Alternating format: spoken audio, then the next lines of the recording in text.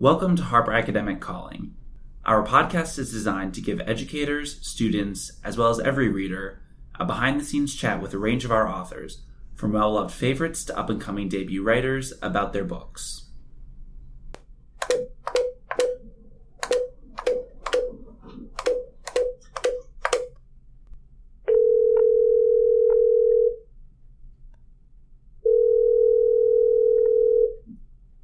Harper Academic Calling Barbara Kingsolver. Barbara is the author of numerous acclaimed and award-winning works of fiction, poetry, and creative nonfiction. Unsheltered, her first new book in several years, alternates between 19th century and 21st century Vineland, New Jersey. In the wake of new discoveries from Charles Darwin, science teacher Thatcher Greenwood finds himself conflicted between the need to speak the truth and a community that would rather take comfort in tradition. In the present day, Willa Knox finds her well-laid plans for a comfortable life upended by a series of unfortunate twists. We spoke with Barbara about some of the key themes of the book, her inspiration for writing it, and what readers can expect to take away from it. So joining us on the phone right now, we have Barbara Kingsolver, who's the author of Unsheltered. And Barbara, thanks so much for joining us today. Sure. So to start us off, could you talk a little bit about your inspiration for the novel and what prompted you to write it? What prompted me to write it was the times we were in, which we are still in 4 years later. It took me about 4 years from beginning to end to think about a structure for the novel and research it and write it. And I just really wanted to write about these moments in history when it seems like the rules don't apply anymore. Mm-hmm. The rules of political leadership, civil, generous patriotism, basic kinds of shelter like the pension at the end of the career, or the healthcare policy, or the job at the end of the college degree. Everybody I know is coping with a new kind of world in which the things that we saved up for and counted on and kind of followed all the rules for aren't there anymore. And that seemed worthy material for a novel.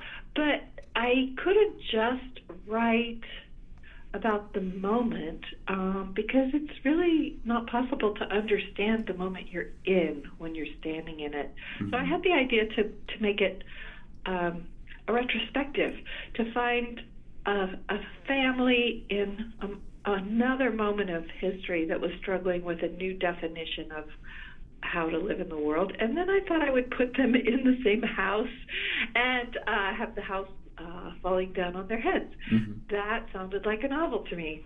There we go. There's so much there to dive into. So what drew you to this time period specifically?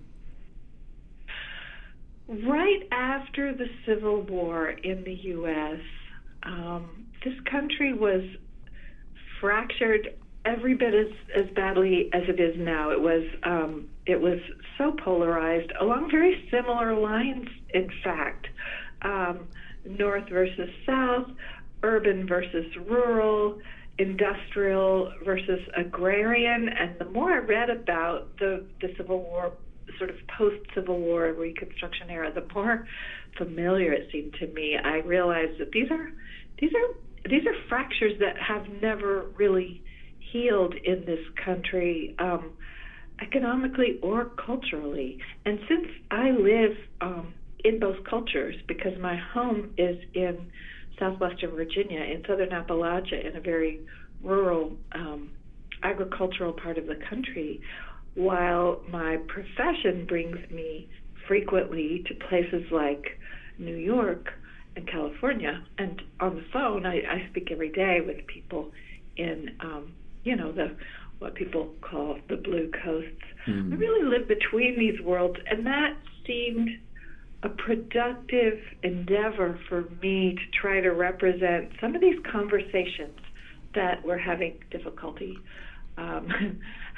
We're not even beginning these conversations. We're beginning them by saying, you you idiot, you deplorable, you whatever you are, which is not a conversation.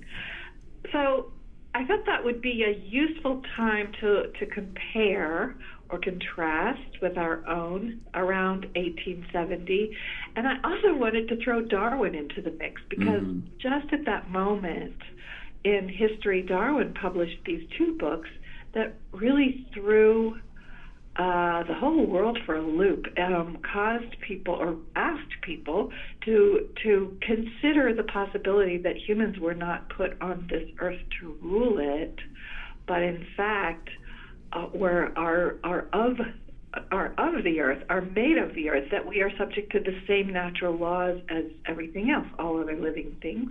The laws of gravity, the laws of physics, the laws of natural selection all apply to us. That was a hard pill for people to swallow. It still is, in fact. And so I thought that would be very productive territory as well. Mm-hmm. And it makes for a fascinating comparison because in the present day story, you talk a lot about climate change and there's, with Darwinism, obviously there are people who are denying it, they don't want to face facts. And then for climate change, it's very much the same thing today. Mm-hmm. Yeah, and it doesn't, it's not, no one really speaks of it in the novel or in real life so much as they just weather it, so to speak. There are several big storms that hit New Jersey during the fall and winter of this novel with devastating effects, and so you're watching people, though it's not really discussed very much. You're watching people deal with the fact that they are subject to the laws of nature, of physics, and trying to carry on their lives as if everything were still the same. Mm-hmm. So in the historical story, there's the character of Mary Treat, who is based off of a historical character, someone you researched very heavily. And then there's the character of Thatcher Greenwood, who is a fictional character that story sort of centers around. Why center it around him and not Mary Treat in the first place? Well, because I write a novel sort of from plot down. Mm-hmm. I figure out what I want to write about. What are the big themes of my novel in terms of person against person against the self, person against nature. I kind of sort this all out. What are the big questions of this novel? Then I construct a plot that will essentially, reveal or ask these questions, and then I have central casting. I call up the characters I need for to serve my plot, and they have to. They have to do everything I say, or I fire them. So, for my central figure in all of the modern characters are invented, and for the protagonist of my 19th century story, I needed someone who had a lot at stake, someone who, like Willa and Yano in the current day story, had everything to lose. He's the new science teacher. He's just moved here with his young bride. He kind of wants to do all the right things, but he's also recognizing that that there are forces beyond him that are not going to let him tell the truth in his job. He's not going to be allowed to talk about Darwin or even about natural selection, or even he can't even take his pupils outside. His biology students are instructed to stay in the classroom and read poetry by the principal. So I needed a character I could invent who would do all the things, would have the wife and the problems and the house that I needed him to have. However, I also wanted to anchor that story on some real figure who was involved in the great Darwinian conversation on this side of the Atlantic, and it took me a while to find that person. I started with Asa Gray. I read a lot about Asa Gray, who was a very well-known figure in 19th century biology and botany. He wasn't the right person, and I just in a marginal note I found mention of this character, or this person, this lady naturalist, as they were called, Mary Treat. And I thought, never heard of her. I wonder who she might have been. And when I went looking, I found this really interesting person and an interesting place. She lived in Vineland, so she led me to this town of Vineland, New Jersey, which was a perfect setting for my 2-century story, because it has a crazy, interesting history of its own. It was founded as a utopian, ideal community along the Victorian lines of ideal, which means that the poor people did all the work and the rich people got to go to nice lecture series. But that was the idea in those days of the perfect society. So everything just started to cook after I went to Vineland. Absolutely. And I loved the concept of shelter throughout the book, though, obviously on the surface you have the houses that are crumbling in both stories, but then there's also this sort of flip side where shelter is, in a sense, being you're sheltered from truth, and then being unsheltered exposes you. Yeah, living a sheltered life of not taking risks. Exactly. Yeah, so that was so what, like, how did that help you kind of sort of tie together all these questions using this idea of shelter? Well, my tools ultimately are words. I begin with theme, but I live in the world of language. As a literary novelist, 98% of my work is the business of revising sentences and making them glow, throwing out the ordinary and inventing new kinds of language and finding just the right word. And it took me a while. I always knew I was writing about what I think of as paradigm shift or crisis, or those moments when the things that we have always believed no longer seem true, which are sort of our psychic shelter from being unmoored, from being completely disoriented in the universe. So when I found the title Unsheltered, I rejoiced, because that's the word and the unword that really pulls it all together. Absolutely. So in terms of you make the comparisons between the past and the present, using the past to talk about the present. Are you, because it seems like, part of what you were saying is, it feels like we're in very bleak times where sort of the rules don't apply. In writing this, do you offer hope? Do you offer caution? What do you hope to offer the reader? Well, I hope to offer the reader 10 hours of pleasure. Which you certainly did. Even though all of these characters are in pretty dire straits, they're also funny and touching, and you have a mother and daughter who are kind of falling apart and find a way to pull themselves together. So, and it actually happens with various members of both families, people coming apart and coming together. There's a very happy marriage in this story, one, which is not something you ever get to write about. To read about. When's the last time you read a novel about a happy marriage? Never, right?